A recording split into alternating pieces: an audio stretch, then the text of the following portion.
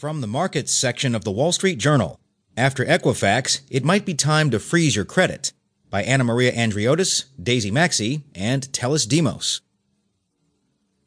Until the Equifax Inc. hack, many consumers didn't know what a credit freeze was.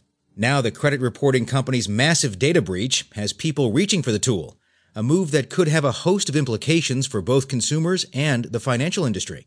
A freeze typically prevents lenders from accessing a potential borrower's